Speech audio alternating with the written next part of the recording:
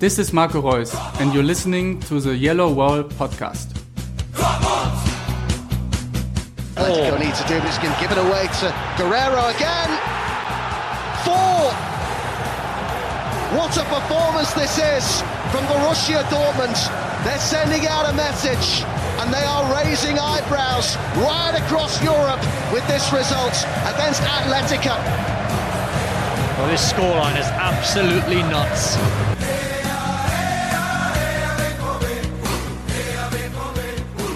Hello all and welcome to episode 252 of the Yellow Wall Pod. I'm your host Stefan Butzko, like almost always, and I'm joined by the one and only Matthias Zuk. Hello Matthias, how are you doing?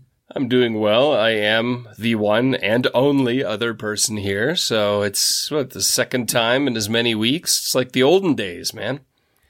Yeah, more or less. That's my fault because I was on an event last night, and now it's 15 of 12 p.m., 50 minutes until midnight, and so others just cannot join us. Other than Matthias, who's in Colorado. What time is it over there right now? 3:45 in the afternoon, so quitting time. It's quitting time. All right. So we're going to have 3 segments because I have another guest lined up for you, and I pre-recorded that interview with him before. It's Mark Schwitzky from the Hertha-based blog, and obviously we will preview the Hertha game with him, and after we play that clip, Matthias and I will regroup and then discuss the Hertha game from the Dortmund perspective. But before we do go talk about the Bundesliga and the bread and butter business, Matthias, there was a really great game, I want to say. That's a game, I think, maybe if we look back to the season where we say, well, that was a really, really amazing game. That was a 4-0 win over Atletico Madrid, which is something neither of us has predicted, and I want to say none of you out there who can predict and win matchday flyers either predicted a 4-0 win, even though that's apparently the go-to result right now because Dortmund have won or at least scored 4 times in the last 3 games, and then there was this Monaco game, and then they had another 4-game win and 4-goal win, and then 7 against Nuremberg. So it's going well right now. Matthias, I don't even have a question.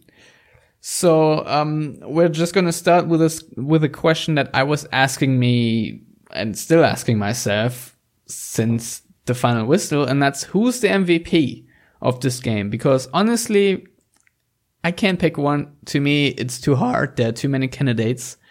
Yeah, as far as best player of the match, my gut would say Hakimi, had he not stolen the ball off of Marco Reus when Reus was just about to score.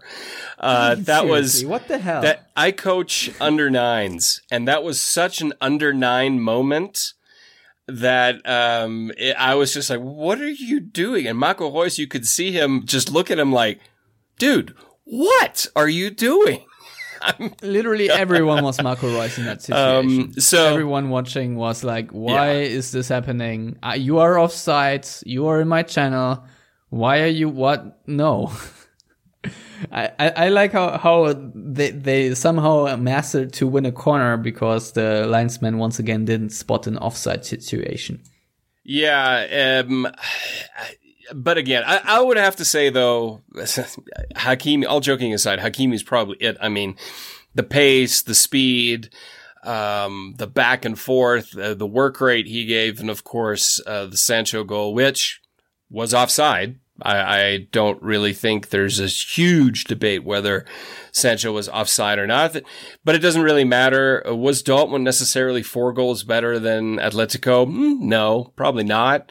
Also helped by an atrociously bad refereeing performance from Anthony Taylor and his buddies. It was bad. But thankfully it didn't cost Dortmund the game, and it didn't cost Atletico the game. What happened was Dortmund dominated the first half completely. Atletico, that's as passive an Atletico side of as I've seen in years. Then for, I would say, 20 minutes in the second half, Atletico dominated, and then Dortmund took over, and that was that. They exploited the spaces, and if you give Dortmund that space, I would say they are one of the 3 best, most deadly, most scary teams on the break in Europe right now. The only other 2 I would put right in that category are Manchester City and Liverpool. Just with the pace they have, the movement they have, and the goal scoring that they can do without even their probably best goal scorer right now in Paco Alcácer. But then you throw in guys like Hakimi that are able to move in there. It just, Atletico played exactly into Dortmund's hands, and Diego Simeone said, Dortmund ruthlessly exploited our weaknesses. So all credit to them. And that's what they did. It was fantastic to watch, even though there were a good 15, 20 minutes where it was still 1-0, where I started getting rather nervous there in the second half. Yeah, you see, that's what I really like about the Champions League, because, you know, Dortmund walked over Stuttgart. I don't even know if we talked about this and if we should talk about it. Probably should, but, whatever. More importantly though, this is a league game. It's decided soon, and you know the garbage time starts in the 25th minute. And in the Champions League, you know this game is like a seesaw. It's right on the edge. It can go either way with every little detail. You know, it's not maybe about the big plays, but you know, just a little detail here. A tackle in midfield can go wrong, and all of a sudden you're trailing, something like that. And this is what I like about the Champions League, because it's excitement. You play against a good opponent, and if you prevail like Dortmund did, that's actually saying something about you and your own quality, because you did better in the details. Obviously, the same counts for Dortmund against Stuttgart, but this time Dortmund just looked very mature with the backline of Hakimi, who is 19, of Zagadou, who is 19, of Diallo, who is, I think, 22, but has played at Mainz, and good old Lucas Piszczek, who is also past his prime, and then Witsel Delaney is also not a team that really played much together in a long time, because there are a lot of new faces this summer, and then you have youngsters in there like Pulisic, Brun Larsen, and you have Mario Götze, who is struggling with himself a little bit, and then of course Marco Reus, who's running the show a little bit.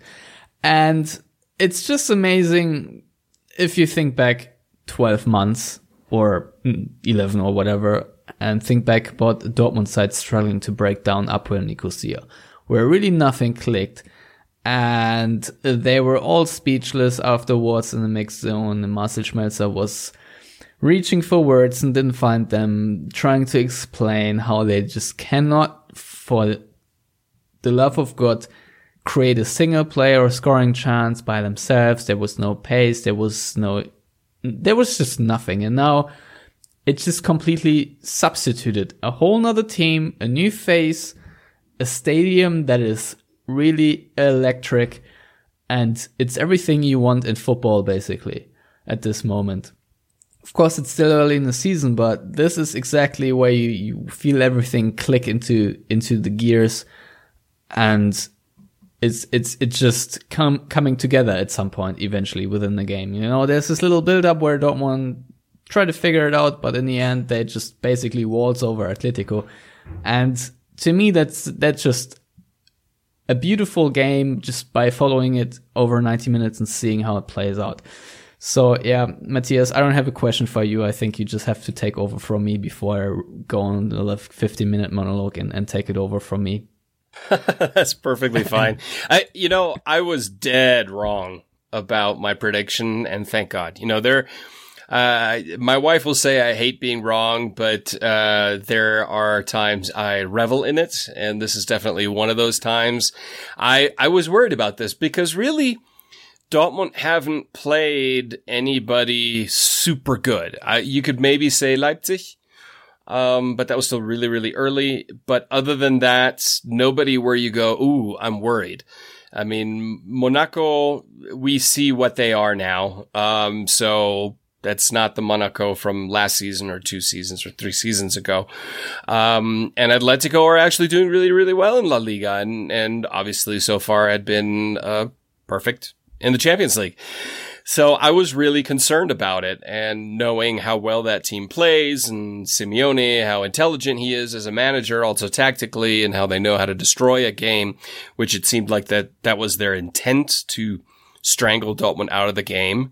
But it didn't work. Thankfully, Dortmund prevailed, and you just saw all the qualities of Dortmund this season that some of it was there. Some of it's been there for years. Speed. Dortmund has been a counterattack, high-speed team for, years. It's going back to probably Klopp's second season, really. But you put in there kind of that steel in midfield that's been missing for 2 seasons. And then a defense that, like you said, a backline that's probably more mature, plays more mature than it should. And Piszczek, who's once again finding another second wind or third wind or fifth wind because he has to, and he's that dedicated to the team. It was well played. Atletico, I didn't look at the final statistics, but I know 60, 70 minutes through the match, Atletico had significantly more possession, which Atletico don't like. And I think Lucien Favre set the team up also tactically in a way that, like Simeone said, exploited Atletico's weaknesses. They couldn't really do anything with it. Yes, Correa hit the post. Yes, Saul had a great moment and hit the post. Buki had a couple of saves, but Griezmann was non-existent. Diego Costa, aside from a few dirty moments, and trying to, get under Witz's skin to get him booked or thrown out, was non-existent. Koke, I can't even remember much from him in the match. He had a terrible game. Koke was just nothing. Probably the best players were Rodri, when he came in, and then Juanfran actually did quite well at times. But overall, Saul, when he came out, they lost something again. And it was the most off performance from Atletico I've seen in a very, very long time. And a lot of that has to not do that they didn't play well. It's that Dortmund also didn't let them play well. So, we're going to give credit where credit is due. And that was with Borussia Dortmund. And that's exactly what Diego Simeone said. He said, Dortmund are fantastic to watch. They are aggressive, dynamic, go forward, not all this pointless back passing and just retaining possession for sake of possession. They immediately go for the killer punch, and they're a joy to watch. And he hopes that that Dortmund continue playing like this, and they get to watch such wonderful football from Dortmund. And that is, hats off to Simeone. That's after losing 4-0 to be that gracious is a fantastic thing to hear. And when they asked him about analyzing his team, he basically said, we lost 4-0. What's there to analyze? We'll look at it in the next few days, and we'll talk about it then. I mean, if it just happens one every 9 years, then you can be gracious, I guess, because I was actually a bit amazed that Axel Witsel, he came into the mix zone and he said the first thing, he said, Atletico didn't win by this many goals since 2009. I'm like, oh, you read my Twitter? Well, where do you know that? Where do you know that from? So that was kind of cool actually. And what I think we have to talk once again about Marco Reus and his moments in this game where you can, of course, speak about him being the captain, but that these are plays he also made before he had the armband. But I think this is something that really killed Atletico. All the counter pressing from Götze and Reus together, just tracking back aggressively and not letting any midfielders or center backs even have a second to look up and to see where to pass the ball, but to just go, even to your own 20-yard line or so, just go back and steal the ball. And there was this one iconic moment where Götze, I don't even know against who it was, might have been Saul or Tommaso, or even Filipe Luis. I really can't remember, or it might have been Koke, where he just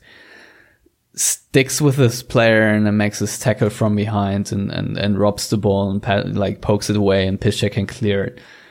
And this is what the crowd loves in Dortmund. And Marco Reus, who is usually in charge for the attacking play, makes so many crucial plays on the defensive end. It's just fantastic. And, I don't know. To me, this is Dortmund legend material right there.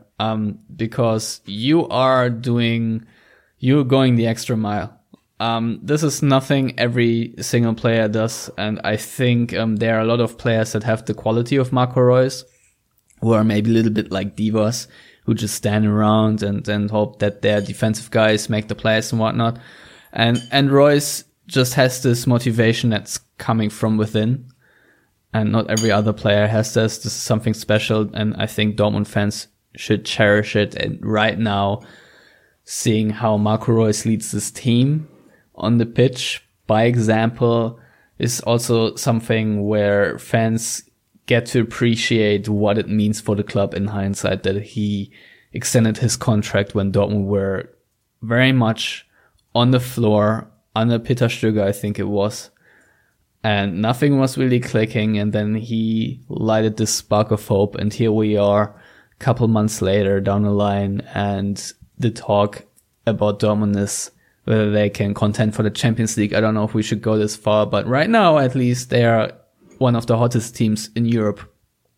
And this is a massive transformation that Marco Reus has a big, big part in, just because of his attitude alone and his beacon of hope that he lit a couple months back, and now basically reaping the rewards for that and being the frontman of this team. And I gotta say, you said Hakimi is the MVP, and I kind of want to agree with you there, but it was also a statement game by Marco Reus and saying, I'm the guy here. I'm doing the shit. I run the show here, and if you want to score on us, I'm gonna try to block you and then gonna score on you. That kind of guy. And that's just a massive grit, massive attitude, especially after all these injuries, to play this hard. It's amazing. And I guess in the Bundesliga segment, we have to talk about him getting rests because he's now the outfield player with the most minutes. But yeah, I just wanted to have this little, monologue about Marco Reus. And now you have to talk, Matthias, because there are background noises going up. No, I mean, picking those 2 points, or a couple of points up, apropos, Marco Reus, Koke actually talked about Marco Reus. It was a big Atletico Borussia Dortmund love-in, I felt, all around this one, this match. And Koke also, expressed his admiration for Marco Reus, for his loyalty to the club, his dedication to the club, extending his contract, knowing that he could have gone somewhere else and made a ton more money. Let's be honest. He could have gone to the Premier League and made a lot more money. He could have probably, prior to his last major injury, probably gone to a Barcelona or Real Madrid and made more money, or Juve or something like that. And Koke expressed that admiration, and it means a lot coming from players at Atletico, because you really look at a lot of their core players have been there for a very, very long time. So they are also bought into club, fans and manager and teammates. And you kind of get that from Marco Reus. And it seems to have trickled down to other parts of the team and also the younger players, because I'm sure Jadon Sancho is hearing all the buzz out of England. Everybody wants him, and Manchester City would like to buy him back for 120 billion euros or something like that. But I think he wants to stay for a bit. Brun Larsen wants to stay for a bit.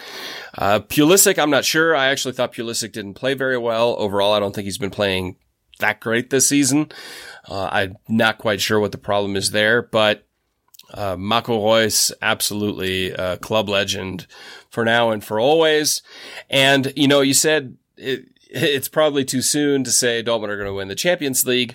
But here's a little statistic for you. Borussia Dortmund have faced Atletico Madrid twice before. So they've played them 4 times, but it was, 2 legs.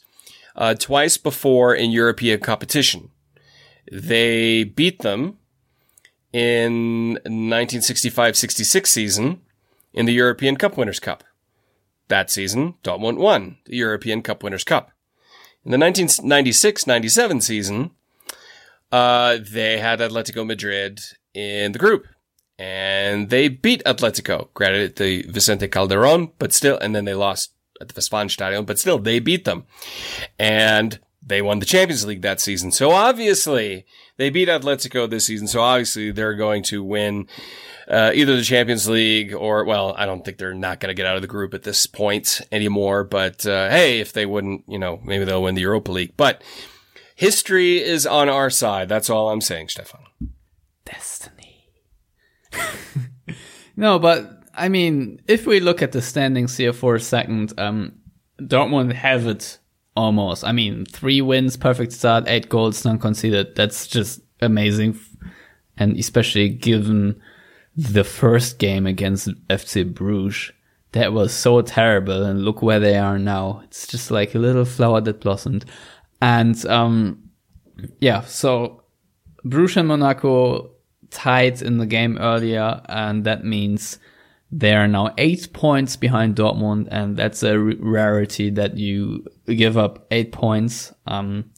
So I'm fairly confident in predicting that Dortmund will finish in the top half of Group A. I don't think we have to really talk about this for too long. So we won't, and should skip over to the game again. And I actually want to talk a little bit about the lack of Paco Alcácer. You already mentioned it. Dortmund without a striker yet scoring 4 goals. Why do you think in the end it wasn't actually I don't know, a disaster for them? Or why did they score 4 goals? How does it happen that Dortmund nevertheless create so much even without a number 9?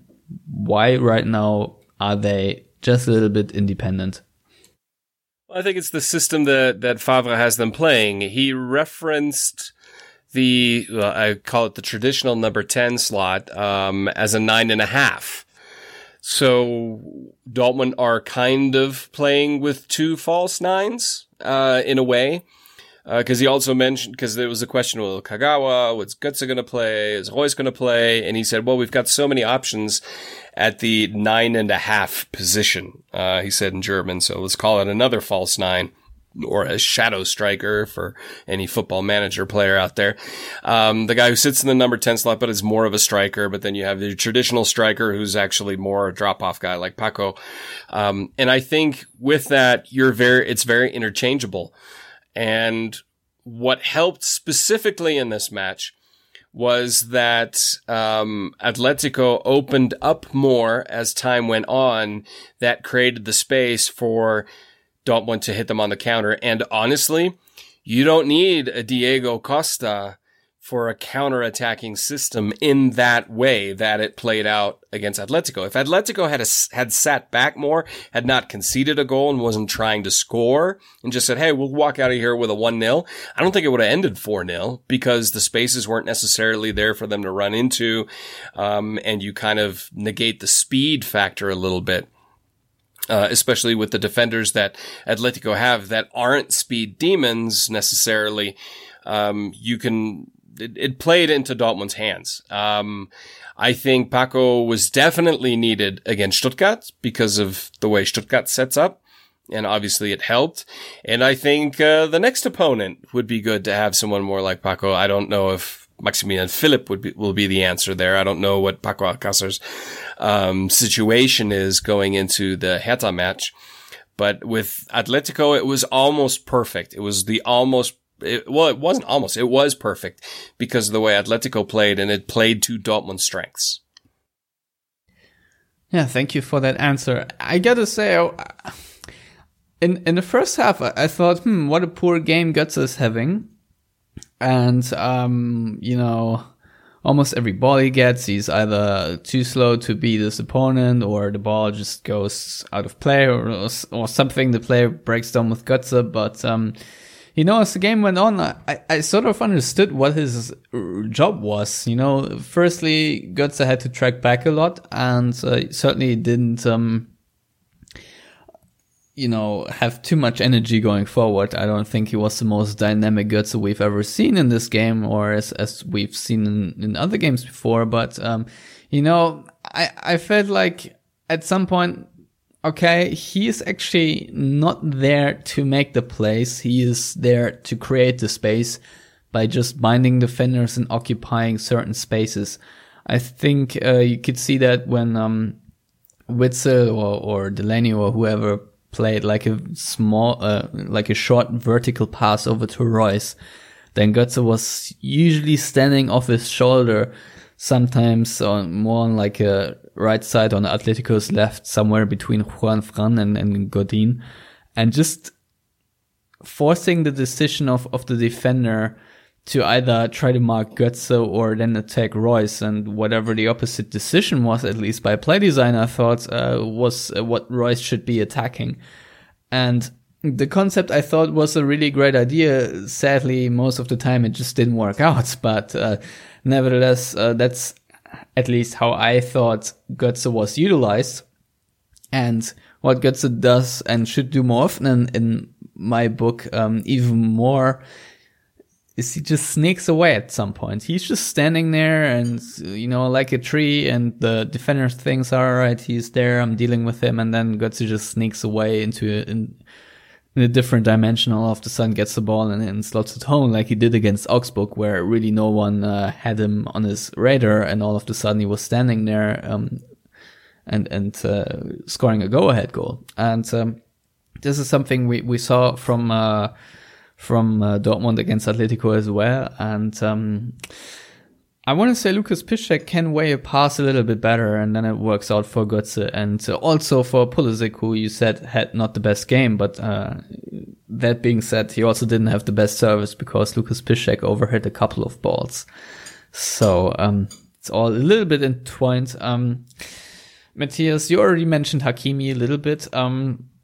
I thought that the juice of the Madrid derby was flowing through him. He looked so energized. He was so ready for this game, like no other Dortmund player, maybe. So 3 assists, murderous pace. What a performance. Was this like his breakout game, especially like on the left? Yeah, I mean, we obviously saw him on the left against Stuttgart, and he played very, very well. Granted, it's against Stuttgart. But this was definitely his statement game, going up against a really difficult side, a physical side, showing his pace, his work rate, and physicality. He wasn't one to get pushed around. And his flexibility of being on the left side or the right-hand side. If we can get his decision making in the 5-yard box down perfectly, we'll be okay. I'm glad we've got him on a 2-season loan, because it'd be kind of a shame to let him go after 1 season. But no, I think this was fantastic. It gives Favre so many options now. And I think it's a solid option to have Piszczek start on the right and then, have Hakimi on the left and keep. Obviously, right now, Diallo has to play centrally just because of Toprak still not being quite there and Akanji, of course, being injured. But moving forward, I'd rather see Piszczek at right back and Akanji, Hakimi at left back versus putting Diallo back out at left back, because I think Diallo's best position is at center back. Yeah, certainly. I mean, if you talk about Hakimi's physicality, just how he set up Jadon Sancho's goal, the 3-0, he basically bullied his way, blocking the ball into his own path against 2 Atletico players, and then over to Götze, and then already started the run. And I don't know about you, but when I saw that play, I sort of knew this was going to be a goal before Hakimi crossed the halfway line, because I just saw the acres of space. I saw Götze just standing there and getting his little ankle ready for this pass into the path of Hakimi. I knew this was done. This play was over, and what a beauty. It's just a shame that Sancho was just a hair offside, but I mean, that was such a great goal, because it surprised me that Atletico would be that open and be punished so severely by Dortmund for their naivete. Let's put it this way. And, Hakimi, obviously a lot of great runs, diagonal in to the inside with speed. It's so hard to defend. And, he also got a little bit lucky with the first assist of the first goal, but, Axel Witsel just taking a shot and having the luck sort of, to me, spoke a lot, because we know by now that Lucien Favre and his teams don't like to take shots with opponent pressure. And here we are against Atletico, and I thought to myself, probably Dortmund will rethink that concept just a little bit, because otherwise they are very unlikely to even get any shot off. And now Witsel scores with opponent pressure and gets that lucky deflection that leads to the 1-0. I asked him about that particular thing after the game, and whether he had any direction from the coach to take more shots in contested situations, but he said that wasn't the case. But nevertheless, I thought that was pretty funny that Dortmund would score this way for now, and sort of sums it up that everything is happening for them now. How Saul just deflected that, because I thought Oblak was gonna have a really good game and make life really hard for Dortmund, but there was just nothing he could do. So that was another fantastic game for Hakimi and Witsel, and how the run of play just favored Dortmund so much. And Matthias, you already just briefly mentioned it. How good were the center backs, Zagadou and Diallo? After the Stuttgart game, I thought, well, this wasn't really a test for this backline. Atletico will, be really harsh and maybe punish them for their mistakes, but I don't really recall too many positional errors or anything else. No. What do you make of this? I mean, there were a few instances where maybe they were caught a little bit out of position, but they recovered quickly and quite often, also helped by like Witsel coming back, working very hard defensively, getting back in position. Obviously, Buki having a couple of good saves. And then Antoine Griezmann probably having the worst match I've seen him play in an extraordinarily long time. And this helps. It's a huge confidence builder, and we all know that confidence is a big, big deal. You know, people want to write off the psychology of sports sometimes and say, oh, they're pros, they just need to go out and play, but that's crap. Psychology plays into it a lot. You know, the confidence is growing more and more and more, and with really young players, that are unproven at the highest levels, this plays so strongly towards them. I mean, Zagadou, this is to me, probably was his best match. I can't really think of any egregious errors he made. And he should have scored, arguably, a header, I think from a corner. Yeah, he came in like a train. It was amazing. And he was pretty angry he didn't get it in. He should have been. He should have scored. It was basically a free header. But it's a huge confidence builder heading up into the season, because obviously Dortmund still have to play against Bayern. They still have the derby. I mean, yes, Schalke are total crap this season, but they can always pull it together for the derby. So there's still plenty of very difficult football left to play against hot teams. And this only bodes well for that back line, for those young players. And I honestly just see it getting better. I don't think it's going to get worse. And Favre is also very good at making sure that stays that way. Yeah, in the first half, Diallo had this situation where he tried to play around, was it Griezmann or Costa? I don't even remember, and sort of slipped as he tried to shimmy them, and then he got up, took the ball, and just dribbled past Thomas, the next guy. That was just an amazing move, because you really saw the confidence pouring out of every cell he had. I mean, the balls in that guy to then go and play around the next guy after you nearly botched it there and conceded a goal. And that really tells you everything, what the mindset of Dortmund is right now, how he brushed it off with one move. And I think, Matthias, we also have to talk a little bit about Delaney coming off after 35 minutes and Dahoud coming on. This obviously changed the dynamic of the game a little bit, and I wasn't quite sure what kind of impact that would have. And Dahoud certainly tried a lot of Hollywood passes on the counter-attack. Not all of them came off. In the end, he had one really great one to set up Hakimi, who then, squared the ball over for Guerrero. But nevertheless, I thought Dahoud slotted in well and had a very good and aggressive game. Even managed to, I think, get Hakimi out of the way, even though Dahoud is usually the guy who loses his head in some heated moments. So, for a more general point, not just because of Dahoud slotting in well, but we've seen a lot of rotation on this team. This lineup is constantly changing, yet it sort of more often than not just comes together. Do you have an explanation for why that is?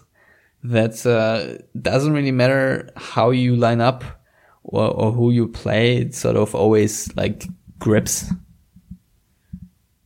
Well, I mean, a couple of things. No more Gonzalo Castro. I think that definitely helps in the sense of consistency. I mean, Delaney, for the most part, is always very consistent in the role that he plays. Fair enough. Fair enough. Dahoud is playing much better. He's still, I think, well short of what he can do. But let's give Lucien Favre some time. And I think then that's the name, Lucien Favre. I mean, Bosch will move past him because honestly, I feel bad for him to a certain level. But Stöger just wasn't that great at his job, in my opinion. I mean, he got us where we kind of had to be at the end, but that was more luck than anything else. But again, different squad, different mentality, and Favre seems to have a better sense of tactically when to play what players and what roles and what positions and with the subs. I don't think it's luck. Luck does play into it to a certain degree, but he understands always luck is skill, Matthias. Of course. That's so easy. Of course.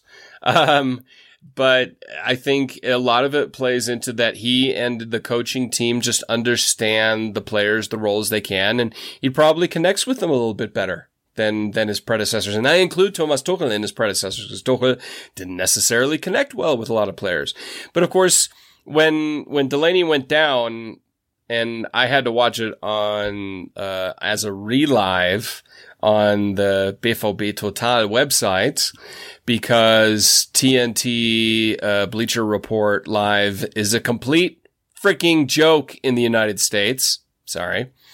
Obviously they were talking about, hey, Weigl could come on or Dahoud. He picked Dahoud. In my head, I'm like, okay, so this is now when Weigl's going to come in next to Witze. My only concern right now is what's up with Weigl. Where's that going? Not to bring everything down after such a good performance, but it does raise some questions. Or is it just a matter of like with Götze buying his time, playing into it over the course of the season, and we'll see Weigl be Weigl again. But Dahoud played quite well. Overall, I still think he has a long way to go because I expect great things from him because he's very, very talented. But I think Favre is the kind of guy that can and will get it out of him. Well, I just think that Dortmund just needed to be very, very aggressive as a collective. And when you put in Julian Weigl, you sort of monkey wrench that approach because he is a lot of things, but he's not an aggressor.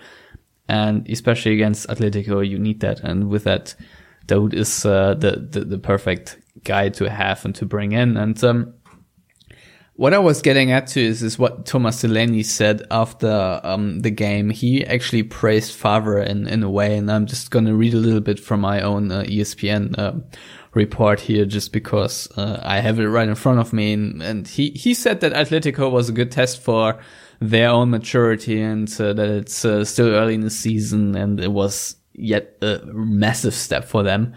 And he said about Favre, really praising him, saying, obviously, we have a big squad and the coach cannot please everyone, but he still manages to give us the feeling that we're all one team. And that really is important. And he even went further and said, even if you don't make the matchday squad, you don't feel left behind. You always know that you can be back in a team the next week. That's important for a team with so many good players. Right now, we have that balance where the coach trusts you, but at the same time, you know that you have to play very well because there are other players waiting on the bench. The atmosphere in the team is just amazing. For example, all the midfielders are sticking together, even though not everyone can play. We're a team, and that's just awesome. And he used the term geil. The German listeners will know what that means. So it's good that even a guy like Delaney, who also is a little bit in and out, is in very high spirits, and you could see in his face how much he was raving about the spirit and how much he is enjoying this moment right now. Because I don't know about you, Matthias, but winning so many games in a row with so many goals and such score lines, this is a run you don't really experience often as a footballer in any team. Maybe not even for Real Madrid. You will have the scrappy 1-0 win here and there, but Dortmund right now had so many amazing wins, and so Dortmund are really on a high. Obviously, Delaney said that at some point there will be a bad period, and that's going to be another test for them. But he also said it's also just awesome to see how Hakimi and all these 18, 19-year-olds come and perform. Dan Axel also played well again today, and he said, awesome, right now anything is possible. And that's, to me, exactly the opposite of what Dortmund were last season, because now we have this spirit where you rebuild a team, the spirits are high, you feel like the sky's the limit, and that really was epitomized by Dortmund in this game. And it was nice to hear that Delaney, who I think is a very intelligent and well-spoken dude, put it together after the game. So, Matthias, to me, that was sort of the biggest takeaway, that Dortmund have a newfound spirit and will probably only improve from here. Yeah, I agree. And I'm going to quote two movies. One, the Lego movie, in that everything is awesome. I think that's pretty much what his quote summed up. The other thing is from one of my favorite sports movies, Remember the Titans, where they say attitude reflects leadership. And that is clearly evident this season. There is a collective leadership, not just individual people. Marco Reus exudes that more than, say, Marcel Schmelzer did or Nuri Sahin did. I feel this is more of a, obviously Lucien Favre and Jürgen Klopp are completely different personalities, but it is more of I'm reminded more of the Klopp years than the last 3 seasons, because I feel like under Thomas Tuchel, in his second season, it started a little in the first season, but in his second season, things started deteriorating also internally. And that has a lot to do with Thomas Tuchel as a manager, his personality, very, very difficult. And obviously last season, Bosch wasn't the right fit. Stöger was dull and not very good. And that just kind of, and then you have the likes of Dembele and Aubameyang, who are rotten apples, just making everything worse. You don't really have that. And no, there still is going to be a rough patch. They're going to lose, and they may even lose a couple matches on the bounce. And how they react to that is very important. But we've already seen that character. They've had a few matches. I remember somebody talking about, is Stöger ball back after the match against Bruges? And it's not. You know, they already had a mini crisis in the sense that they weren't flying on all cylinders right away. Leipzig should have beaten them, arguably, but didn't. And they came back from being down and winning against Leverkusen, stuff like that. So they've had tests of character, not to the degree that, say, Schalke do right now, or even Bayern do to a degree, but mini tests within matches or within a couple of weeks or something like that. And they're getting better and building and stuff like that. And I have to say, having watched Lucien Favre for a number of years as a manager in Berlin, in Nice, in Gladbach, I didn't really see much of him in Switzerland. I can't remember him smiling so much as I've seen him smile, be it at the press conferences, on the touchline. He seems happier than I remember seeing him for a long time for a more consistent basis. And I think just overall right now, there's a lot of positivity in there. And I'd also like to know more about if there's any influence coming from someone like Sebastian Kehl being more connected with the team. It's really hard to measure. And yeah, I mean, an outsider point. You don't know. Does it? Maybe not. I don't know. But Kale obviously is a true leader. He was there during the good times and the atrociously bad times. And so maybe that plays into it. Like you said, it's impossible for us to judge from outside unless someone internal would tell us. But right now, everything seems pretty good. And I think even when they lose, and they will lose, even though I'll be okay if I get that prediction wrong, that I don't think they're going to fall apart because of it, simply because of the dynamic that's being built up right now. Yeah, you see, this is just the mindset they're like now dripping and dripping and dripping into that stone where they just have this never say die mentality, and they've come back, as you said, in so many games already, against Augsburg, against Leverkusen, against Fürth, and so on and so forth. They even came back against Hoffenheim being down to 10 men and snatched a point, even though they were absolutely horrible for most parts of that game. And they, sort of got that scrappy win away to Bruges. So, this mentality is there now. So I don't think that a setback will, Dortmund will bend but not break, as they say in the NFL too often. And, before we go over to the Bundesliga segment, and while we're on the point of mentality, we have to talk about the stare downs here. About Mario Götze staring down Juan Fran and Zagadou staring down Costa. And I mean, we see this often in basketball, and basketball is a high scoring game, so it's not like decided by one play. But there are like so many moments where someone dunks and then just stares the center into the face or so, and just, making a little statement with the face. And usually, Atletico are a team that gets into the heads of other teams that are niggly, that are annoying.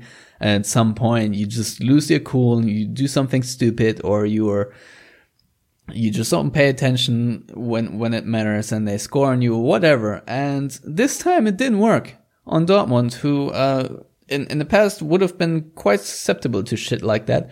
But for once, it looked like they were immune to Atletico's shithousery, and after that Götze stare down, it was just poetic justice that Guerrero scored after Filipe Luis mistake, just to make it 4-0, just for yet another stare down. And I don't know about you, Matthias, but that also really impressed me how Dortmund dealt with that aspect of the game that Atletico usually understand so well and do so well, and sort of beat them with their own medicine.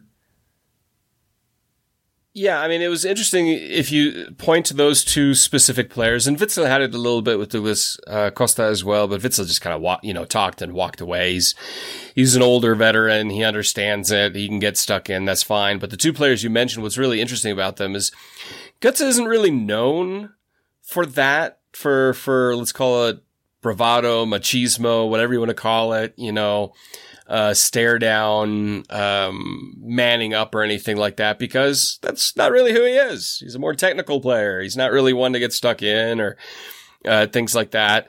And then Zagadou, who's a kid who it seems like only this year truly discovered that he's a pretty big dude, and he doesn't have to be scared of the older guys just because they're older, because Zagadou's a pretty big dude. And as such, that encompasses, like you said, that mentality of this team right now, where it's like, what? So what? You scored against us. We're going to score 3 against you. Let's go. And that is, taking parallels to other sports or anything like that. I mean, that's something like the Patriots had for years, where it's like, okay, fine, you scored, whatever. We're the Patriots. We're going to crush you now. Or in the past, say the Yankees in baseball or anything like that, or, the Golden State Warriors in the NBA, they just, we're going to outscore you. And to a certain degree, Dortmund are getting that bravado without the dripping arrogance of Bayern. as an example, or Cristiano Ronaldo or somebody like that. And it is that bravado that really Atletico sum up. Atletico have bravado without arrogance. Now it's a little bit, like you said, shithousery, a little dirty and stuff like that. Little Argentina ball in there as well, anti-football, but without that, like you said, dripping arrogance of a Juventus, a Real Madrid, a Barcelona, any of those teams, or Bayern. And that makes them endearing. To us, obviously, whoever they're playing against, not necessarily, but Atletico didn't seem offended. Atletico fans didn't seem offended. Simeone certainly didn't seem offended, because how can he be? He's not a hypocrite. He understands what's going on and how his team plays. And they couldn't intimidate Dortmund. And he basically said, bravo. You deserved it. You knocked us in the face and you're the better team.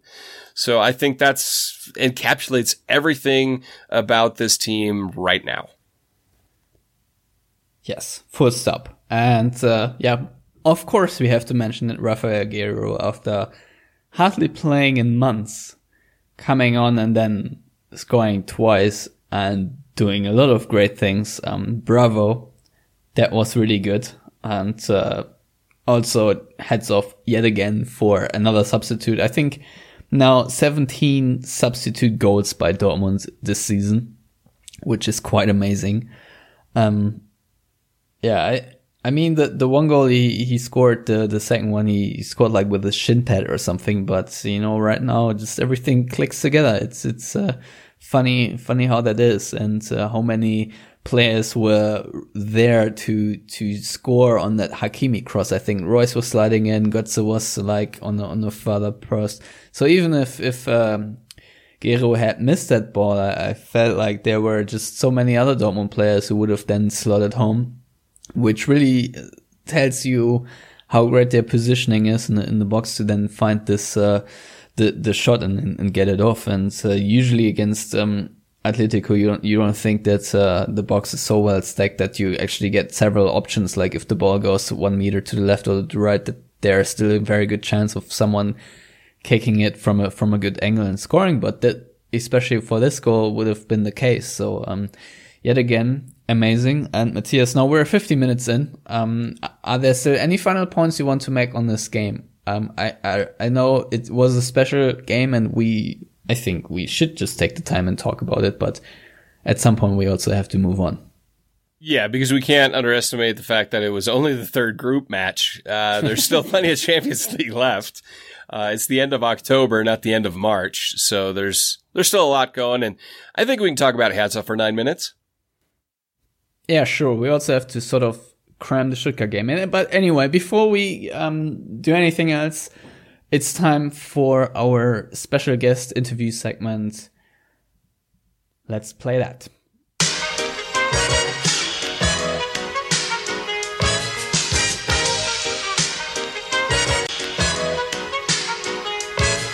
This is it, what? Lucini pouring from the sky, let's get rich, what? The G-Key finds the sugar dimes, can't quit, what? Now pop the crocus, Nina Vega, and get lit, what? Introducing Phantom of the Dark, walk through my heaven with levitation. And it's now time for the Hertha preview segment, and for that I've invited a very special guest. It's Mark Schwitzky from the Hertha Berlin blog, Hertha Base. And on Twitter, you can find him at JungerHair1892. Hello, Mark. Hi, Stefan. Nice being here. How are you doing? Pretty great. Had a wonderful Champions League evening last day. Pretty entertainment. I'm fine. Very well. Now, of course, we have to talk about Hertha Berlin. Right now, they're in 6th place on the table. They have 15 points, so they're just 5 points off Dortmund and are not really far behind. Everything is pretty close, so even though Dortmund are league leaders, it's not like set in stone or they have a big margin. Let's just start with a general question. How would you say Hertha's season is going so far? Would you say it's a very positive or mild positive or negative, mediocre? What's your take on the team from the capital? Pretty great, to be honest, because you mentioned it. 15 points after 8 games is pretty good, and also the style of our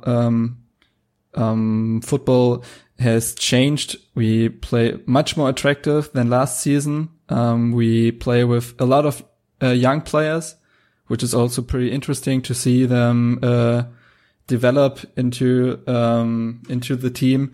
And at the moment, I think we couldn't ask for more, to be honest.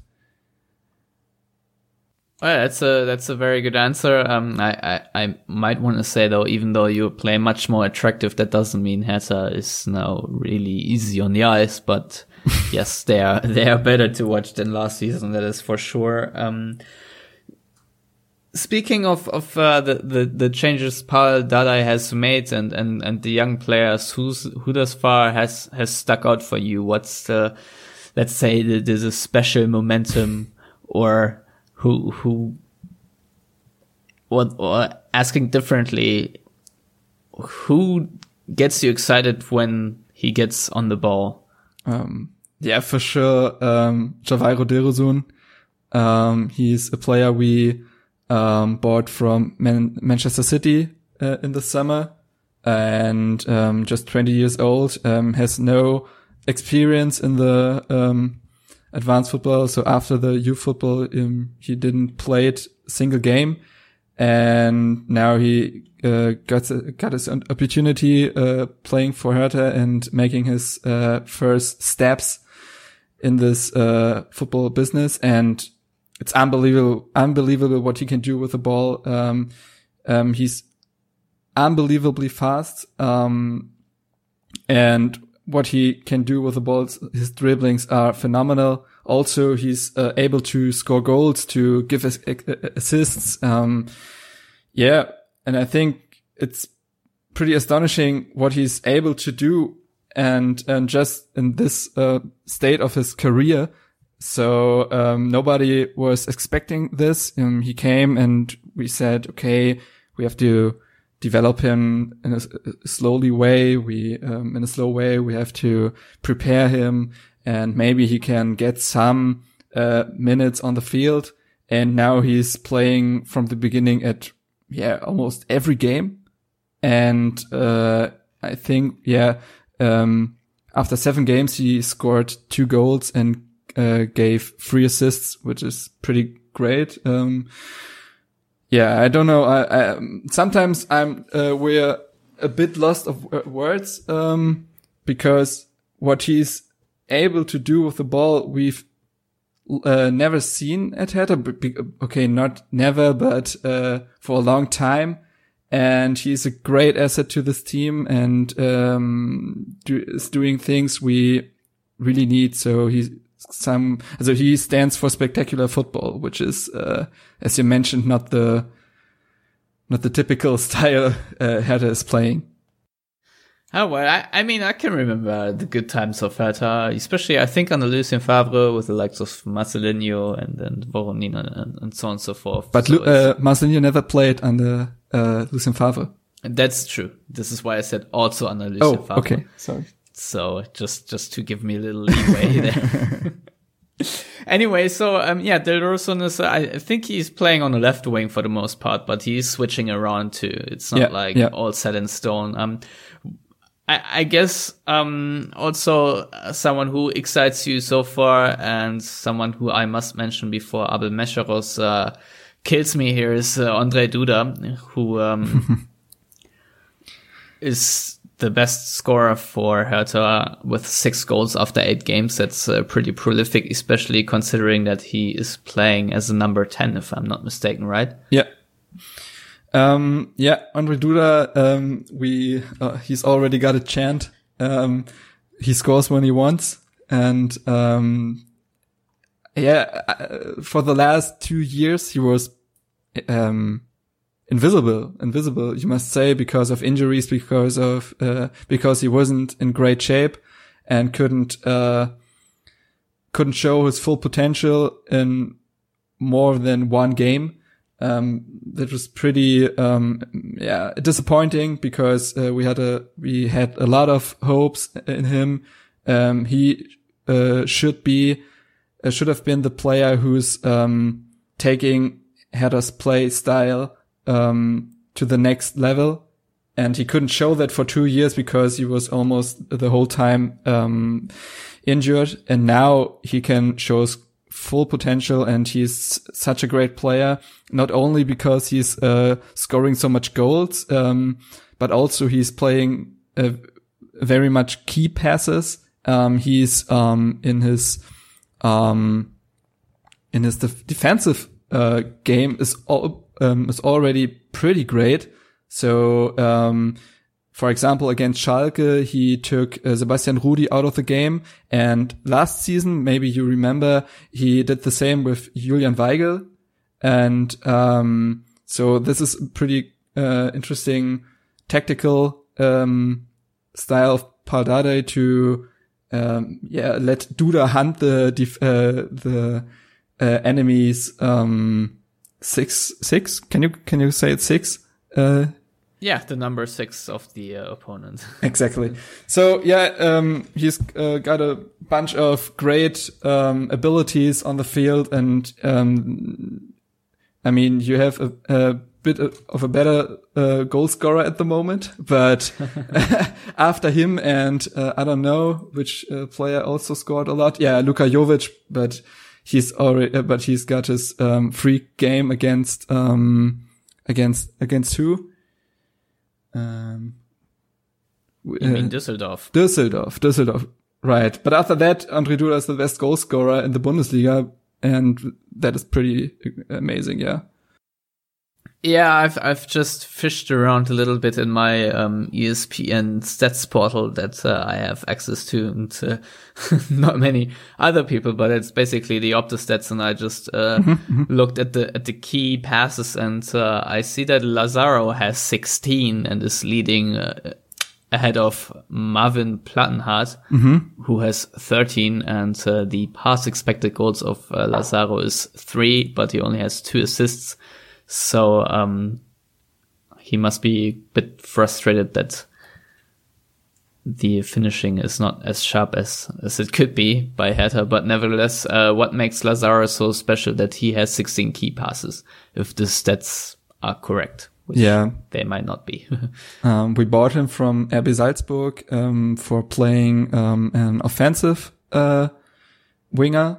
And after Mitchell Weiser left us towards Bayer Leverkusen, Paldadei developed or changed the position from Lazaro from the offensive winger to the defensive winger. And but he's still got his abilities and attacking style, so he's unbelievable fast, and I think he's one of the best regarding to the dribblings. So he wins a lot of dribblings, and then he can move into the danger zones of the enemy and playing these passes. But in this season, your finishing isn't that good, or isn't as good as the last season, where it was let's say ridiculously good, and now we sometimes miss chances like against Freiburg, but Lazaro at the moment is maybe one of the best defensive wingers in the league, I would say, because of his playing style with the ball. Against the ball, of course, he can improve a lot. He's able to improve a lot. He must improve a lot, but if he can get this 2 on a great scale of quality, I think he won't play that long for Hertha. Yeah, he's a pretty good right back, and he certainly has impressed me so far. One more player I actually want to hear from you is someone who I feel like has flown a little bit under the radar, but has been impressive, and a couple of people already said that he might be the future for the German national team. I don't like going that far so soon, but nevertheless, how has Arne Meyer developed? He's just 19 years old. He is a holding midfielder right now, and probably in the future as well. But to me, he's already crucial in Hertha's system. Yeah, he is. Maybe he is it like for 1 year already, maybe. Annemeier is a special player, is a really, truly special player. His play style is like a box-to-box player. I think there's just, his only weakness is maybe scoring goals. This is something he must improve. But if you accept that, Annemeier is I don't know any weaknesses of him. He can he's great in challenges. He reads the match unbelievably good. He can run with the ball into the danger zones. And we are all unbelievably impressed by him. You mentioned it, he's only 19 years old, and you have the feeling he played Bundesliga for years now. His routine is great and, exceptional player, I guess. And maybe you don't want to go that far, but I think, if, he doesn't get injured or anything else, his way towards the national team or to a greater team than Hertha is, pretty sure. Yeah, I've heard that Dortmund showed interest in him, but not like in a way that they wanted to buy him last summer, but simply observing him, I guess. Yeah, they would be blind if they wouldn't. Yeah. But that's certainly not worth a story, I think, because Dortmund are pretty much observing everyone. So yeah, of course. So the biggest statement Hertha made so far, of course, is beating Bayern 2-0, and not by a fluke. That was a really deserved win, and is probably what you will look for, or a performance you will look for Hertha to show in Dortmund on Saturday. But because I enjoyed this game so much, can you please talk me and our listeners through a little bit what Hertha did so well to actually beat Bayern with the deserved 2-0 margin? Yeah, I think the most important point is that they didn't show fear at all. They wanted to play football. They wanted to beat Bayern. They showed that from the first minute to the last. Of course, with 2-0 leading, you have to be a bit more defensive. But I think what Hertha did great was to don't kick and rush. But they really wanted to play football. They wanted to play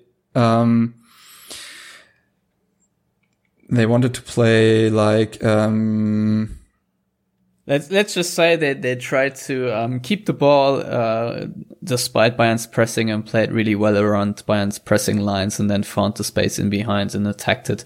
And that's what went so well for Hertha in this game. And what I really liked is also how they managed to congest the middle and really restrict Bayern to a lot of wing play, which Bayern obviously tried with Ribéry and Alaba, but then almost every Ribéry cross just went AWOL or just, was intercepted.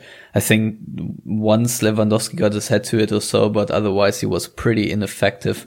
And there was also a game where I wasn't really sure why Kovac was playing Javi Martinez in midfield. I thought he was completely rendered useless there, just because he was not really winning the balls in an area where it would have been of any gain, and then he took way too long to pass it forward or to do anything with it. And Hertha they were organized way before Bayern could really go in transition play, and it was just really interesting to see, because Bayern in the last years actually had a really good transitional play, I want to say, and for once that wasn't the case. So that was a very impressive performance by the entire Hertha collective. Yeah, I think we have to point out Annemeier in that game, because he was the leader, and what he did with the Bayern players was unbelievable with that age. And also Valentino Lazaro Of course, he lost some duels against Ribéry.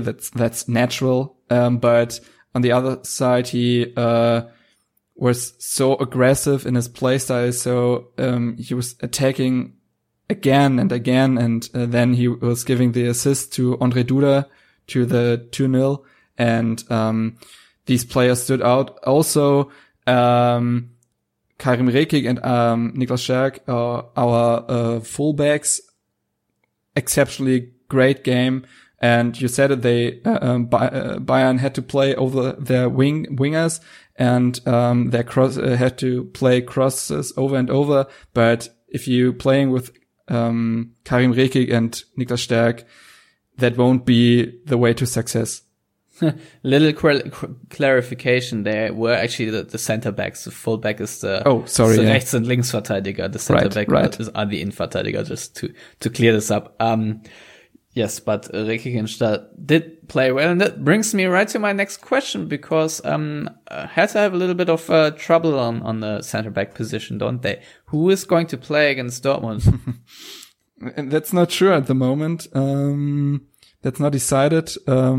Maybe 3 of them. So maybe Paldada is changing his formation to a formation with 3 center backs.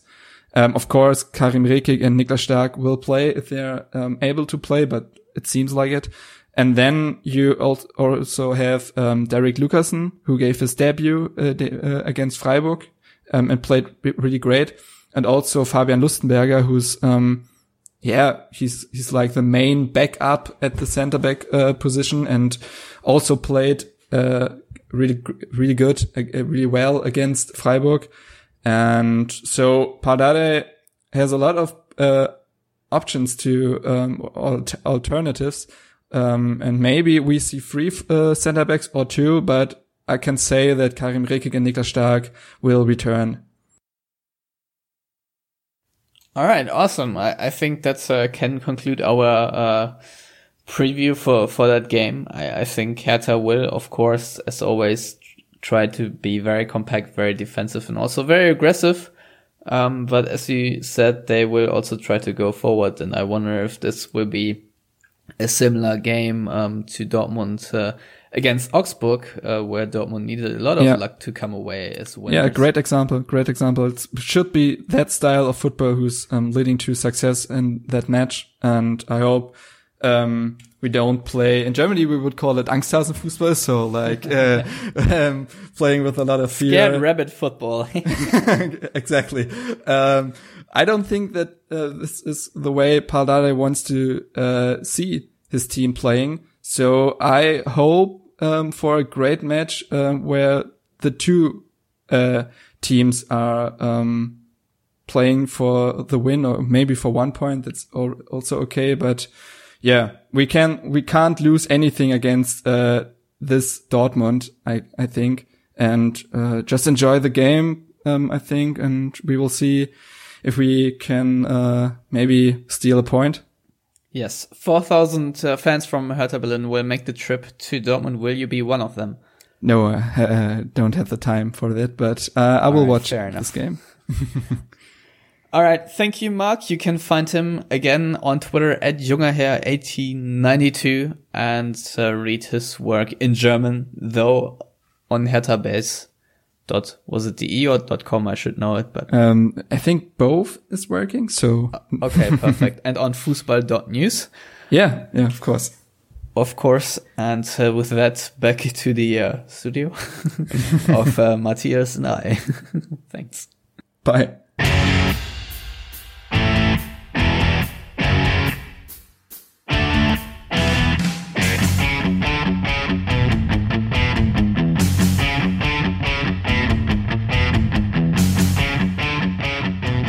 That was our little interview, and now we are back to talk about the Bundesliga.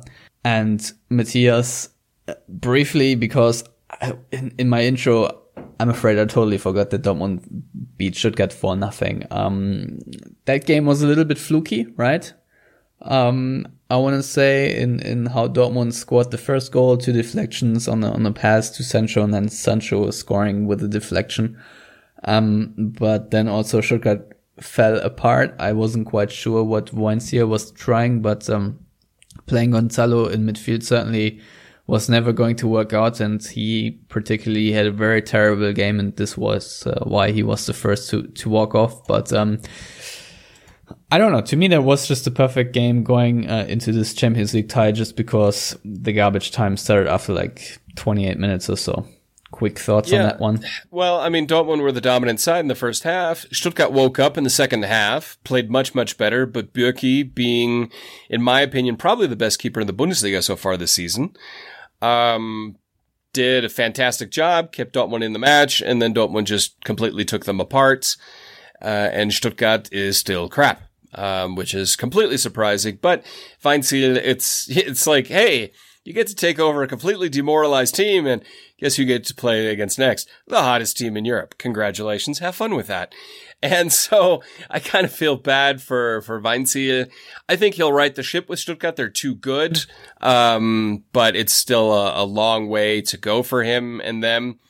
But I mean, Stuttgart had their chances in the second half, probably 20, 30 minutes. They played pretty well.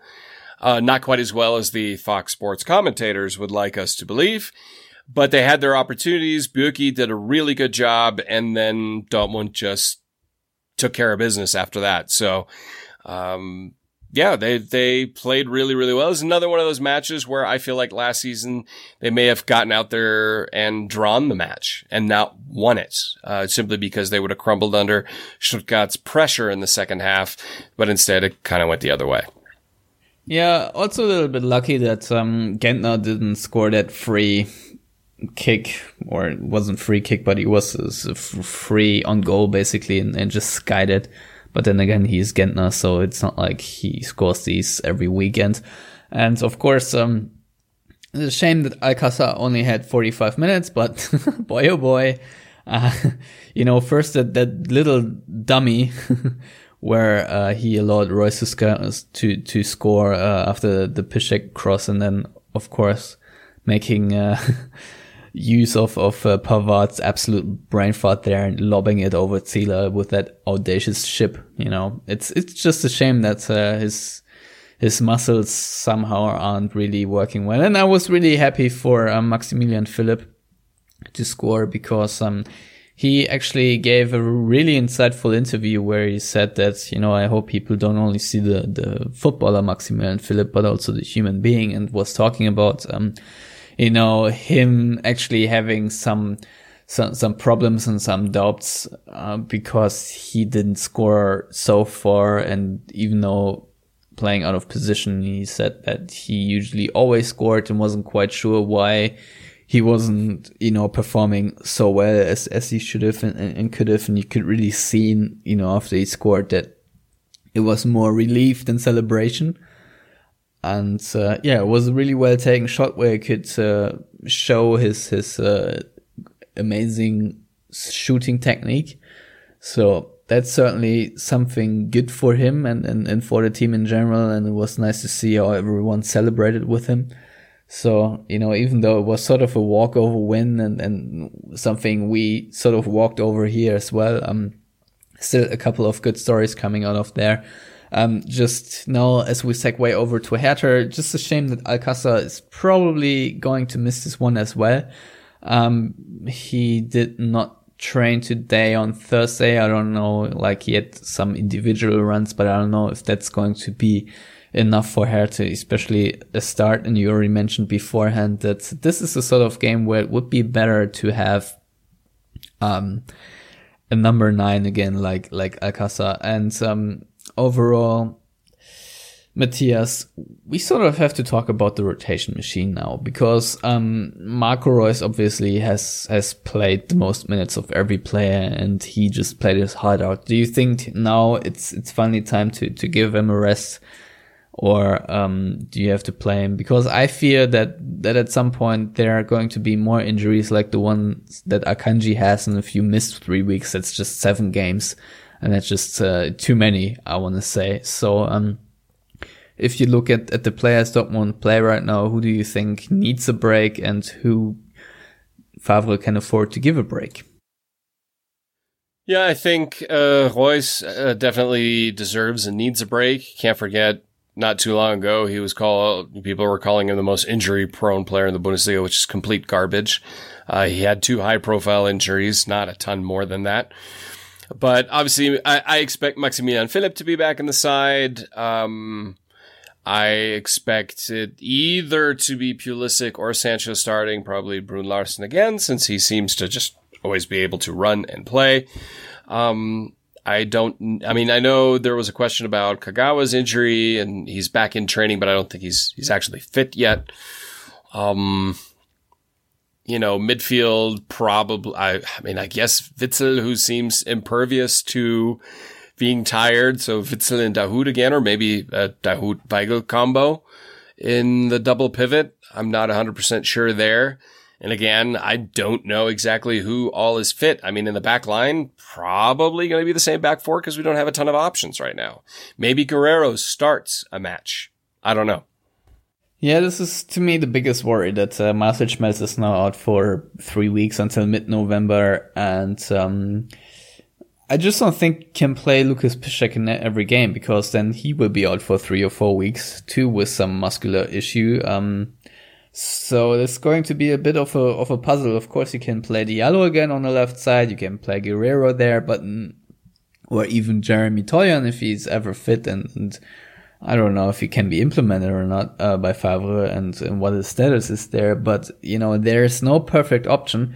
And this, to me, is also a big test for Favre now in the next weeks, because he will have to rotate and he will have to compromise. There are imperfect options he has to choose at the back line just because of injuries, and he has to make some changes at some point. Otherwise, it's just going to get worse. And we can only hope that Ömer Toprak, when he comes back, actually finds his feet and form quickly and hits the ground running, so to speak, because otherwise it's going to be, kind of dreadful. But I hope that Zagadou and Diallo can stick together at center back. I don't want to say skeptical, but knowing how good Akanji was, I was a bit worried that, this partnership would be as good, but both have really stepped up and done really well. So, yeah, my hat's off to them. But of course, Dortmund have to rotate there. So, yeah.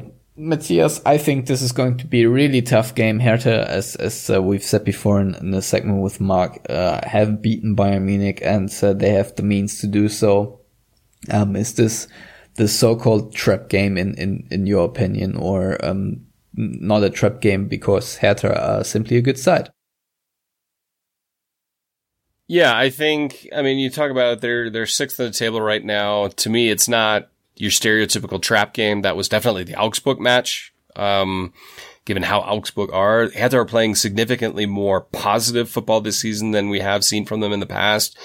They're still a very good defensive unit. They've allowed the same amount of goals as Dortmund. Really, if you think about it, in the top 6, everybody is allowed either 8 or 9 goals. So, defense wins championships, right? So you're kind of seeing that, and that's always been Hertha's strength, but now they can actually score goals.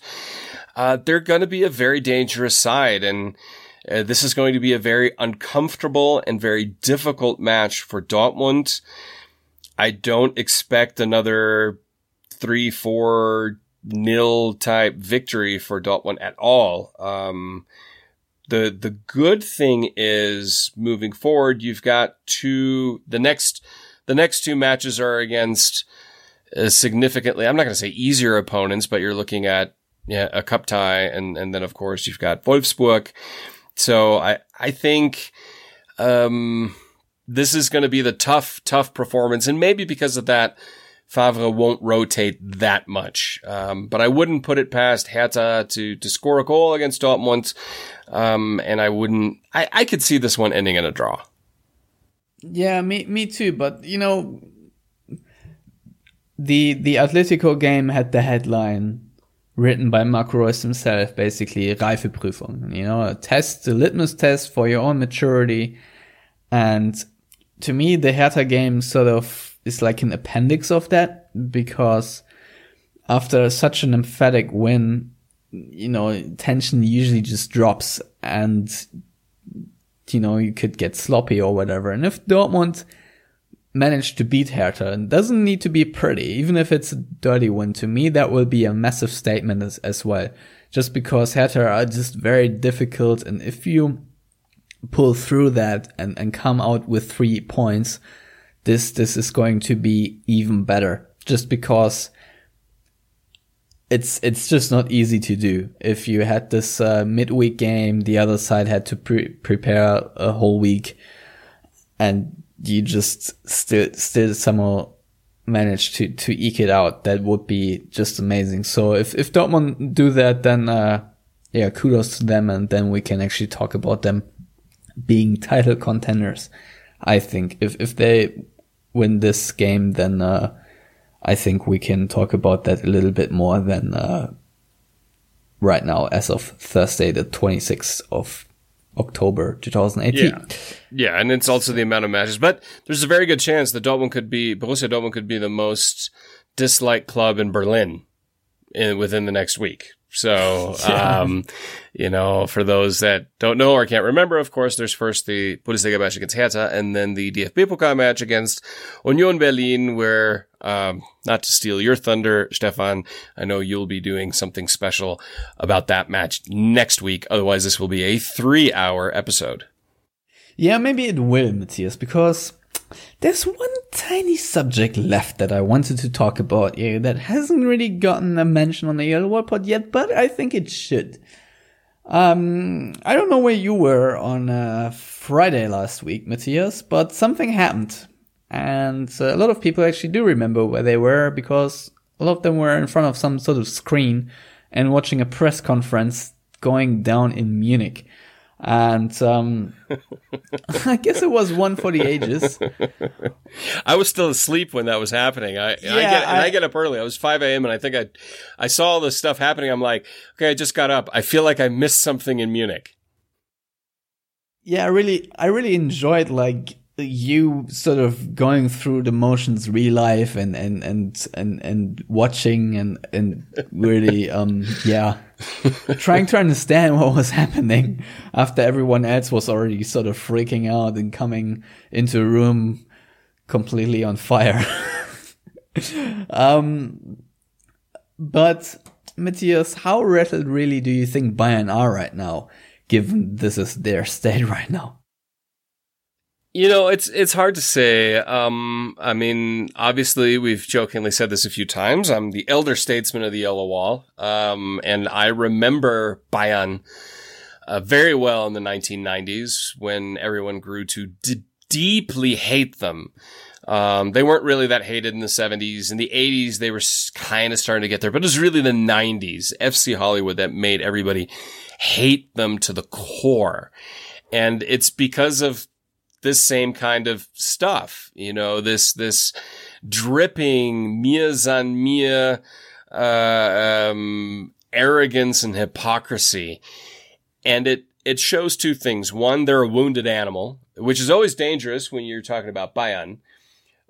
But, it was kind of the, hey, let's divert all the attention to us and kind of take the attention off the players and relieve some of the pressure from the players and from the manager. And it was just done in a really, really bad way and completely underestimating. It's almost like they had no clue about modern media landscape, which has changed a little bit since, Flasche Leer days of Trapattoni. And just the current state of politics, and the hypocrisy that politicians and leaders and political leaders here in the United States, but also in Germany and France, Britain, Turkey, everywhere, are bringing to bear about fake news and how dare you criticize us, you pricks and sons of bitches. We demand you to be calm and use well thought out arguments when criticizing us, you pricks. It was so bizarre, and it shows that they're panicked a little bit because they realized, and I think you and I had talked about this a week or two ago, that they didn't make the transition in their squad when they should have, and now they're going, oh crap, we've got a problem here. And I know what they were trying to do, and Karl Rummenigge was kind of trying to go about it the right way, even though I think talking about the German constitution to start things off is probably the wrong tone to set. Yeah, the human constitution, for everyone who doesn't know, starts off with what I find a very nice sentence, and it's the human dignity shall be inviolable. And he sort of said that, you know, meaning journalists not treating their own players with respect. But the problem is, to me, that was already the first punch into the face to everyone in the Südkurve in Munich who protested against them taking money from Qatar and, you know, all the human rights violations we see from there. And of course, it gave everyone a flashback in Germany to Franz Beckenbauer, for example, who said that he did not see a single slave in Qatar and so on. So this is where, to me, the hypocrisy already started. Just with that sentence, because if you start there, then you have a whole lot of cleaning up to do, and certainly overthink a couple of sponsorship deals you have, and so on and so forth. So to me, if you go that high, you know, citing the German constitution, you need to have, you know, a better reason. So this is where, to me, it already started, and where I was like, oh, all right, this is going to be good. and then, as you just said, Matthias, Rummenigge probably actually had a couple of points, and, you know, getting a couple of goals against the Springer Verlag and the Bild-Zeitung or whatever is always nice, and I actually enjoyed that. But then also there was just the elephant in the China shop, Uli Hoeneß, then just going after Juan Bernat and saying that he played like crap and nearly cost him the Champions League was just so disrespectful. It was just so annoying. That was so arrogant and so out of place. And later journalists actually called them out and asked, yeah, well, are you gonna tone down yourself? And then they were like, what do you mean? What are you talking about? He said, yeah, well, about Mesut Özil or Karim Bellarabi calling his tackle insane. And then Uli Hoeneß, I don't know what the argument was. He said I should have said crap instead of shit. I don't know how to translate it better, Matthias, but yeah, basically, and just saying sorry, just saying that he wanted to just you know, divert from the discussion of racism, because that obviously wasn't there, and I'm a great Democrat and yada yada. First of all, there was blatant racism pointed toward Mesut Özil during the World Cup by a lot of people, and it was ugly.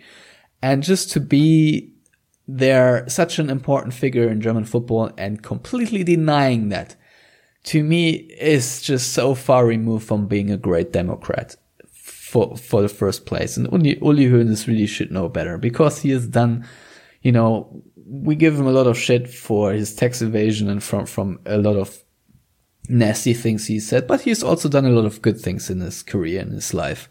He has helped people, so to me, I mean, we can't forget, because of Uli Hoeneß, is a key factor why Borussia Dortmund even still exists. Okay, we can't, you know, Bayern basically gave Dortmund a loan when Dortmund, a lifeline when Dortmund were bankrupt, when they were ready to shut down as a club. Back in 2005, and he helped save them. He did it with 1860. He's done it with with 1860. I mean, think about it. That's the big rival locally, and a few other clubs. So he's an odd character in that regards. But to me, I'll be honest, there were points in this where I was just like, what in the hell is going on? And obviously there are clear, you know, I tweeted it out, so I'm going to own it. You know, I said, well, you know, there are undertones of Trump or Erdogan-like hypocrisies in the tone of what he's saying. I got challenged and said, well, you can't compare the two. One's a politician, one's a president. There's a football club. I know the difference. I'm not a moron. Okay. All I talked about is the tone of it. In saying one thing, You cannot criticize us. We demand the respect of everybody to treat our players, especially the elder statesmen that play here, you can't criticize them. However, we can turn around and specifically pick out journalists, players, coaches, other team sporting directors, Michael Reschke, by name and call them names, deride them, insult their character, integrity, and professionalism. With all due respect, and since we've already said shit and everything like that, there's going to be the explicit tag here anyway, and I'm not necessarily one to curse, but with all due respect, FC Bayern, fuck off. You can't on the one hand ask for dignity and respect and then take respected journalists, not the Springer Verlag, okay, we can all agree what the Bild-Zeitung is, but respected journalists from NTV or players like Juan Bernat, who's just kind of sitting there like, what did I do? When he's getting these kind of shots, and call them, I forget the exact words, but basically the blind troop of idiots. And then say, oh, you need to give us respect. Screw you. But the part of the whole thing that I thought was funny was, first of all, Karl-Heinz Rummenigge saying, well, maybe we should look at Italy and how well they treat players there. Yes, let's definitely go and see how people get treated in Italy at times, especially by the Italian media, or the fact, Calciopoli, all that kind of stuff. Yeah, it's a good one there, Kalle. But the part that I thought was really funny was Hasan Salihamidzic. Brazzo. And I listened to a German podcast. I think it's the Sky Sports MML podcast. I haven't laughed so hard in my life listening to that one in German. And they even said this wasn't Mr. Salihamidzic sitting there. This was Brazzo. And for those that don't know, that was Hasan Salihamidzic's, or that's his nickname. What he's called is Brazzo. And it was almost like Uli Hoeneß was like, okay, Brazzo, you say something. And then Salihamidzic started talking, saying some things, and then Uli Hoeneß is like, okay, wait, now let me cut in there and let me add to this.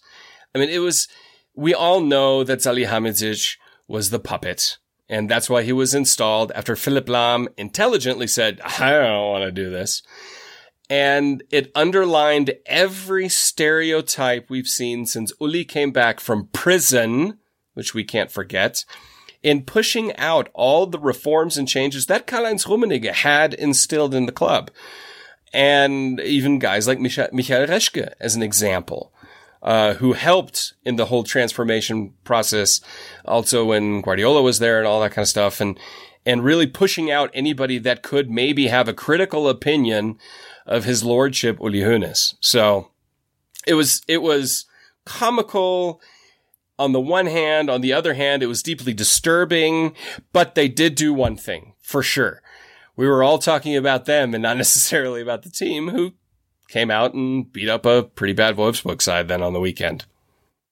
Yeah, but still, I think this press conference is gonna stick, and certainly not in the way they intended, because I thought the reaction of for example, the Süddeutsche Zeitung Philipp Seldorf was just amazing, because he wrote piece dripping with sarcasm and cynicism, and basically writing that this was a demonstration of modern football, and basically wrote 500 words on how perfect and brilliant Bayern are, just to show them like how an article now is supposedly to look like according to Bayern, and just making fun of them. And I think the Taz just wrote like Bayern were super like 500 times or so on and so forth.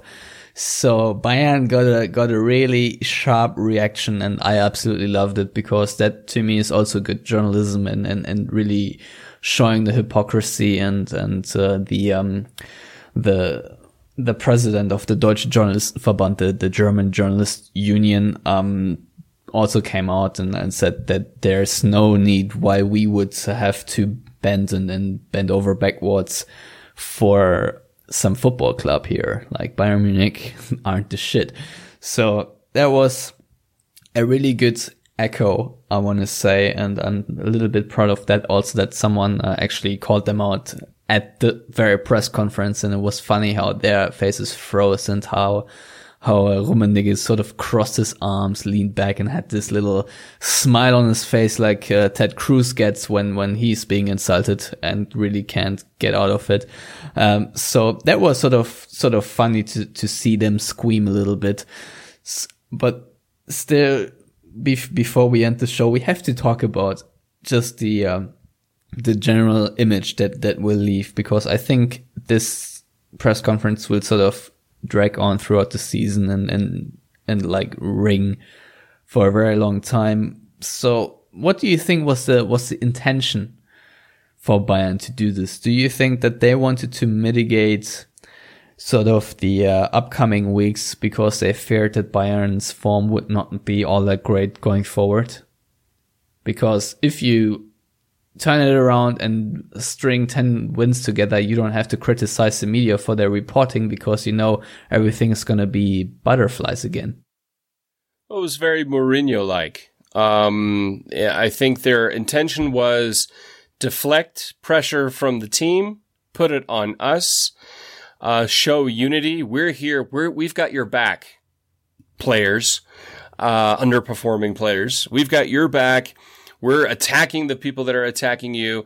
And that could have worked, because we've seen that too. I mean, what was it, in 2012?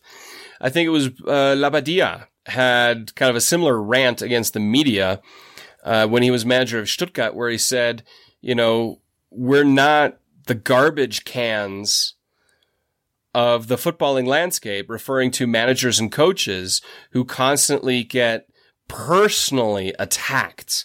And I will agree that there's a difference between proper journalism and reporting and then, I hate the term, but call it fake news or whatever, the personal attacks, tabloid type media, which has always been around. The Sun has always been around. Bild has always been around. They've always embellished or semi-invented stories. And that has always been an issue, and it's always gotten worse and worse and worse. There's a great documentary called Trainer. You can get it in English too on Netflix, where Klopp says, you know, it's a shame that the Kicker is becoming more and more like the Sportbild versus the Sportbild becoming more and more like the Kicker. And he said, even in the Taz, you know, the headlines are bigger than the story sometimes, and that's a shame because it diminishes good print journalism. But the good thing is we know, intelligent people know the difference between the two.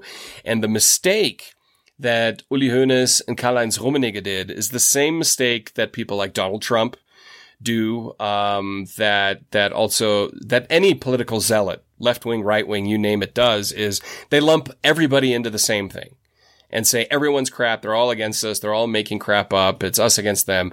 And that's the mistake that Bayern made, is they couldn't even in their arrogance understand their own hypocrisy. If it just would have been a very monotone, neutral, hey, how about we stop the personal attacks? We'll do it too. We'll tone down our rhetoric against certain players. Please reciprocate. I think that would have gone down much, much better than this, for sure. But internally, obviously, they just wanted to show their team, their players, we got your back. Yeah, two things. You know, it was sort of really annoying that Rummenigge tried to, you know, state an example of what he was trying to criticize, and actually just, you know, someone asked a question. You know, actually journalism, you know, and how it works, that you inquire about an issue you've heard about and just ask for a statement or something, you know, that he took as an example for bad journalism and unfair reporting, which it's certainly not, it isn't. You know, if you run a story or are building something up, you're obviously trying to ask the persons involved for a statement or give them a chance to reply or explain or whatever. So that's the first thing. And the other one, you just said it, it's us against them, right? But the problem is there's this underlying message to the players, like, as long as you're here, you're one of us, and we're going to defend you, and we're going to jump in front of the bus, whatever. But as soon as you're gone, we're going to throw you under the bus, and we're going to shift into gear and reverse and shift into gear and reverse and you know, break every little bone you have in your body, Juan Bernat and Diego Costas. And you won't even be allowed to come back and cut the grass, Lothar Matthäus. Exactly. Probably one of the greatest Bayern players post the 70s generation, or a Stefan Effenberg, or probably a Didi Hamann now as well, because they dared to have an opinion, even though I can't really stand any of those guys. But, you know, like you said, yeah, we've got your back as long as you're here. Once you're gone, you know, it's open season on you. And yeah, we'll see, Mr. Lewandowski, what happens when he leaves and how he leaves. Yeah, this is probably going to be ugly, but that's also a discussion for another time, Matthias. But I thought it was sort of important for us to end on a high note and talk about the press conference, because it was great fun. And don't forget, Schalke lost again. Oh yeah. I did, and they lost spectacularly. I mean, Bremen played really well, and now we can take Bremen seriously and be very sure about Schalke not doing crap this season. So that's nice. I think they'll do crap. Yeah. Whatever. Very good at that so far. Yeah. Matthias, it was a pleasure. And pleasure here too. We haven't even done a prediction yet on Hertha though. No. I was just gonna lead up to that because I've got more matchday flyers, which you can unfurl, and then you have a poster. And I got a whole stack of the coolest player on the roster, which is Dan Axel Zagadou, which I will add to the other stack of 11 Roman Bürkis and Akanjis and whatnot. So people out there, please, if you want to get one of these in the mail, go to our Twitter and Facebook and try to get a prediction right for once. I'm very disappointed. So if you get it right, I'll ask you for your address and then I'll send you one over, because it's not that expensive and, you know, it's all fun. So Matthias, once again, I want to say lead by example, but your predictions have been atrocious recently, so just go for it. Hey, I said 3-0 against Stuttgart. Maximilian Philipp unfortunately ruined that for me. I'm going to go with a very difficult 2-1 victory for Borussia Dortmund. Yep, I don't think Hertha is going to score. I think it's going to be 2-0 yet again. So that's my prediction. I don't know if it's correct or not. Probably not. And while you're here, also please predict the Union game before I will have more of a preview show on Monday with Daniel Rosbach from Eiserne Ketten. FC Union blogger, which I can only recommend already, because I know he's going to be very smart and insightful about this game. So please look out for that episode. So Matthias, what's your prediction for that game? I'm going to go with a fairly comfortable 3-0. I don't think it's going to be 5, 6, 7 goals. I think Dortmund, you know, they're going to rotate a lot, 3-0, and then kind of take the foot off the gas a little bit. All right, I predict a set piece goal for Union Berlin, and with that, I'm going with a 3-1 there. Anyway, Matthias, it's been a pleasure. I think we are closer to the 2 hour mark if we add the segment with Mark. So, yeah, I hope listeners are grateful and not say, my commute is only 30 minutes long. Thank you very much. Can never finish an episode here. So, yeah. Anyway, Matthias, where can people comment on your rants on the internet? I was going to say I was doing relatively well, and then the press conference came, and you tapped into my inner rant again. So I mean, why would I not unleash that potential? On yeah, this podcast? that's true. That's true on that one. You know, I am all about. Anyway, it was great. It was super. It was fantastic. The best rant ever. There are many rants in the world, and this was the best rant ever. I know the best rants, and there will never be a better rant than this rant in the history of rants. Anyway, Rancy DeVos will be part of the rant of education. And I'm a great Democrat.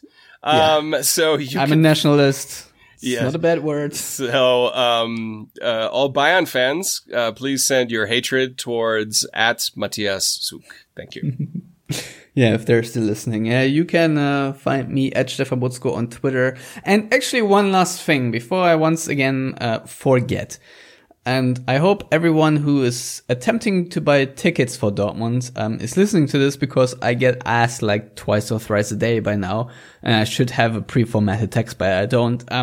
So if you're traveling to Dortmund from afar and ask me what the best way to get is to get tickets, please just be a little bit patient. If you're not too big of a party, like 2 or 3 people, just use the official fan shop or the official website, because Borussia Dortmund have introduced a second-hand ticket market that's sort of implemented in their ticket fan shop. And what happens is that people buy tickets and then for some reason can't go or sell them or whatever. They just do that via the fan shop, and then they reappear for sale in this online fan shop, and then you can snap them up. So my advice for you is to just randomly check in if you want to go to a game, and I can assure you that there are plenty of tickets, even for high profile games, still on match day available. So do not panic. You will be able to get tickets. And what this has also done is that on the quote unquote black market, for the people selling the tickets in front of the stadium on match day, those prices and rates have dropped because of that as well. So if you are very desperate and cannot get a ticket there, you should get one from one of these guys holding tickets in the air for a relatively good price. It's still going to be like €60, but I guess if you make the trip over the Atlantic or whatever, then you will be able to spend that as well.